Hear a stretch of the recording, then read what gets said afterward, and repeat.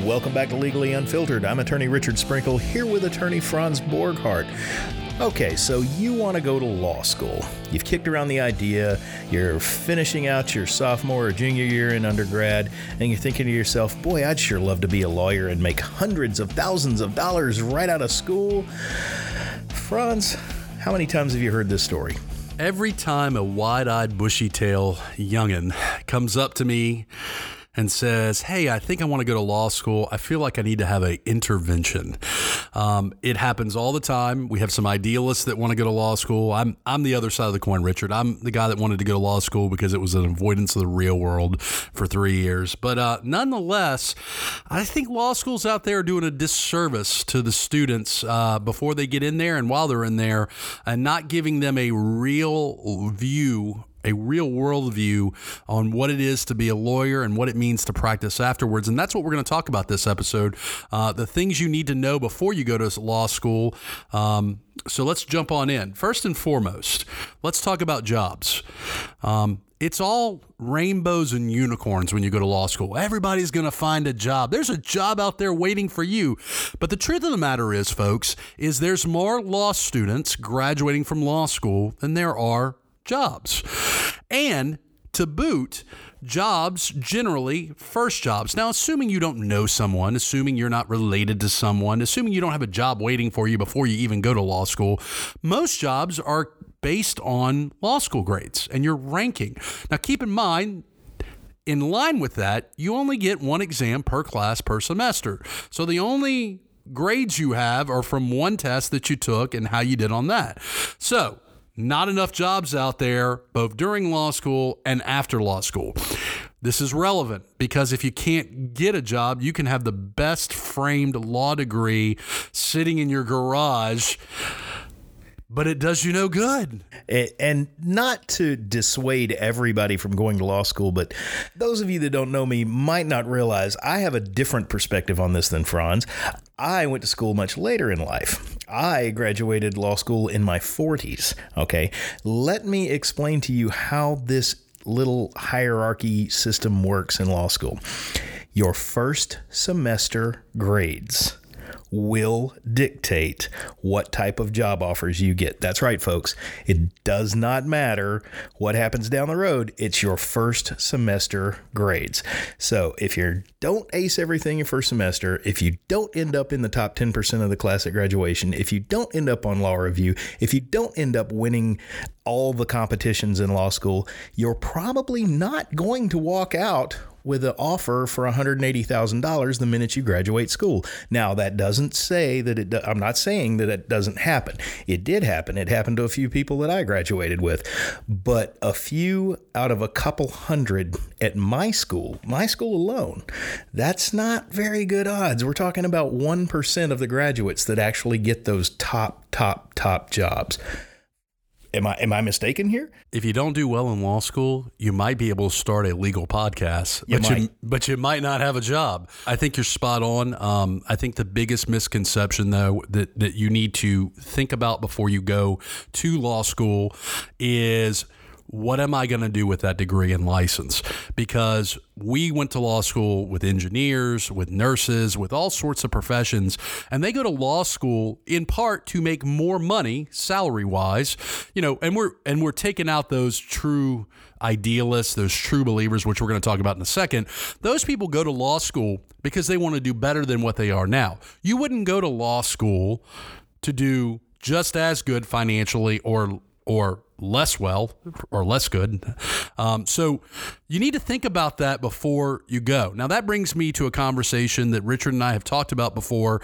We might view it a little differently, but law is a business and we need to talk about basic economics, okay?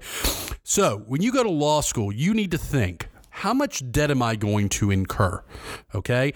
Am I going to have to take student loans out? How much money am I going to spend in tuition if I don't have to take student loans out? What's the cost of living for 3 years? What's the cost of me not working for 3 years full time? That's a big one. All right. So you need to sit down and handle this, at least in my world, in my view, you need to handle this like a business decision. What am I investing? What's the cost of that investment? And what's my possible return?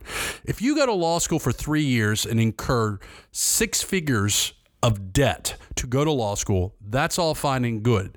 But if in your heart of hearts, you just want to be an indigent defender and you're never going to clear a big salary and you're going to be paying that debt, which is the size of a mortgage note, off for the rest of your life, you need to make some tactical decisions about where you're going to go to law school and how you're going to go to law school.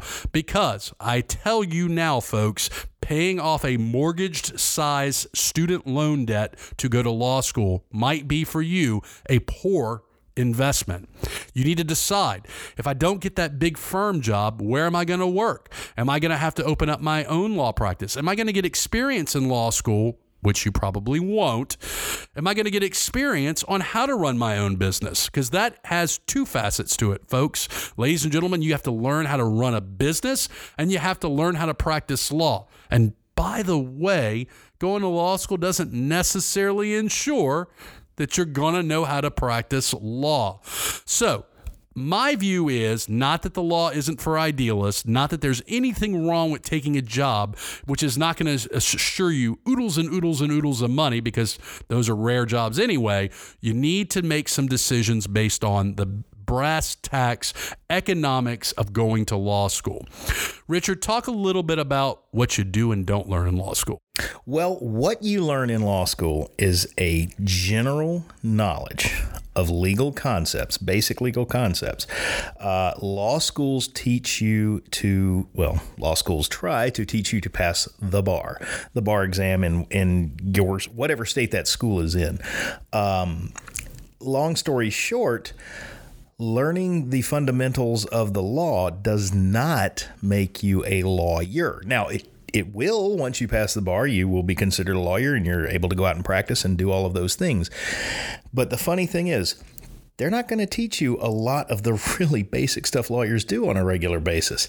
Unless you are in some sort of experiential learning program where you get to shadow real lawyers doing real jobs, things such as that, you're not going to understand how to file motions. You're not going to understand where to file a motion. You're not going to understand things that happen in real estate closing offices. There's a lot of stuff you're not going to learn on the job. It's like learning how to cook, learning how a recipe works, but never learning how to work in a kitchen. The truth of the matter is, unlike residencies where you go off and learn a profession, you get paid to learn the profession, and we all expect you to learn. If you're a med student and you're in a residency program, they're going to pay you. You're not going to make a ton of money, but they're going to pay you, and you're going to learn. You're going to learn through interacting with patients. Law school doesn't really have that as an option, folks. Yes, certain law schools around the country have clinical programs, and the clinical programs allows you, under legal exceptions, state by state, to represent people to a certain degree. Parole clinics, juvenile clinics, sometimes criminal clinics. Those programs are very limited. So there is no, in that 3-year program, most instances, there is no opportunity for real time, real representation of real people with real problems. And that, folks, is another thing I would highly recommend. If you have an opportunity to work in a law office before going to law school, I would highly recommend you doing that. If you're one of those poor souls, and look, guys, I grew up with 2 grandparents that had a law practice in Baton Rouge, Louisiana. I never worked in their office, but I didn't spend nearly enough time to learn what it meant to run a law office Monday through Sunday, 7 days a week. You should go out there and get a real job in a real law firm. I don't care if you're a runner. I don't care if you're making copies. You need to see what really happens, because in fairness, that gives you a real assessment. And that's maybe the closest thing to a pre-law school residency you might be able to get. Can't get a job in a real law firm? Ask some lawyer you may or may not know too well if you can shadow them. Shadowing is a simple way of just following them around for a couple of days and seeing what they really do day in and day out. You will be shocked to see what lawyers do in the real life practice of law. So, and look, Richard and I have talked about this before. A residency a requirement, a real life, real world job where you have to represent folks, probably a very good thing for law schools.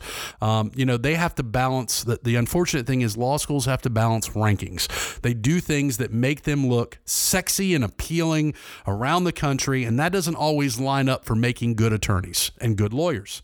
Okay, folks, if you've hung in with us this long, that means one of two things. Either you're too hard-headed to listen to the advice we're giving, or you really are dead set on doing this. So if you have made up the choice, if you're an undergraduate, or if you've already finished your undergraduate degree, because you do have to have one of those before law school, and you are insistent upon doing this, here's some tips from me, Richard Sprinkle, that may help. Okay, you're going to have to take and do well on a little hazing ritual called the LSAT test. You have to take it, and you better do well on it, because your scores on the LSAT dictate what schools you can get into. They dictate what scholarships you're going to be offered, and those two bits of information may completely decide whether or not law school is for you or not. So sign up for a course. I'm not going to recommend anyone in particular, but find a professional course that trains you to take the LSAT. There's plenty of them out there. Ask around to people that have gone to law school and taken them. Do that, number one. Second, make great friends with influential professors, because you're going to need wonderful letters of reference to get into any quality law schools. Third, when you get to law school, you get accepted to law school. Remember what I said earlier about that first semester. It is a killer. Spend plenty of time talking to your professors to find out what they want on a test, because you get one test per class. It's 3.5 hours to 4 hours long. They may say it's open book, but believe me, that doesn't matter. You're not even going to have time in 3.5 hours to look in your book. Every professor grades differently. Find out what they're looking for. That first semester is a make or break time in law school. Now, if all of this works for you, then by all means, go nuts. The legal profession it really is a wonderful profession. You get to do some really amazing things, but it's not for everybody. Last big piece of advice from me is, if you don't like to read and you don't like to write, law school is probably not for you. Definitely not for you. And I cannot tell you, folks, how often people go to law school who don't like to read and don't like to write, because the majority of what we do, yes, going to court is a very sexy thing. Trying jury trials is awesome. It's like what those TV lawyers do. Oh, yeah. Right? Oh, yeah. But a majority of That's right. That's right. But a majority of what we do is in the office, reading, writing, researching, reading cases, reading law, writing opinions, and articulating our position for our clients. And I got to tell you, folks, if that's not your brand of vodka, go drink somewhere else. People love ratios, Franz. Give me a ratio. How many hours of prep back in the office, or talking to a client, or visiting somebody in a really ugly, dark, dimly lit place with, vertical sunlight? How many hours of that do you spend versus hours in the courtroom? I would say the ratio is, for everything I stand in a courtroom and do, for every conversation I have that is outside of my office, I probably spend 7 to 3, or I would say 70% of what I do is research and writing. And it's writing either memos to courts, writing memos to files, writing memos and letters to clients, researching legal topics. You will get to a point when you get a little bit more seasoned and successful that you can hire associates and law clerks to do that kind of stuff for you. But you're still responsible when you sign your name. And folks, that is the majority of practicing law. So listen, neither one of us are saying don't go to law school, but there are things you need to just consider before you go. The other last thing I want to emphasize to you is this. Let's say you get into 3 to 5 law schools. You need to ask the question, why would I go to one over the other? Is one astronomically expensive? And is the value of that expense in terms of reputation and in terms of employment post-degree really that significant to the other 4? Because let me tell you, folks, once you get that license, not a lot of folks ask you where you went to law school. And let me say it another way. Only douchey people that practice law are the ones that say, hey, where did you go to law school? Because once you have the license to practice in that state, you have the license to practice the state, and it's not contingent on where you went to law school. So unless a law school has a specific program that let's say you're interested in healthcare law, go to a law school that specializes in healthcare law. That makes sense. But otherwise, don't go to the most expensive law school because, like anything in life, you just want to have the most expensive thing under your belt. So my last pieces of advice, Richard's are probably better than mine, is number one, make sure you know what you're getting yourself into. Make sure reading and writing is basically something you enjoy doing a lot of the time for the next 3 years of your life. And number two, make smart economic decisions. Folks, that's about it for this episode of Legally Unfiltered, where we talked about whether or not you should go to law school, and more importantly, what things you need to know if you go to law school. Folks, this is Franz Borchardt and Richard Sprinkle. Have a great day. The views and opinions expressed in Legally Unfiltered do not constitute legal advice. If you would like legal advice on the topics that we've discussed, send us money. That's right. Go ahead and retain us. Do not, kids, try this at home.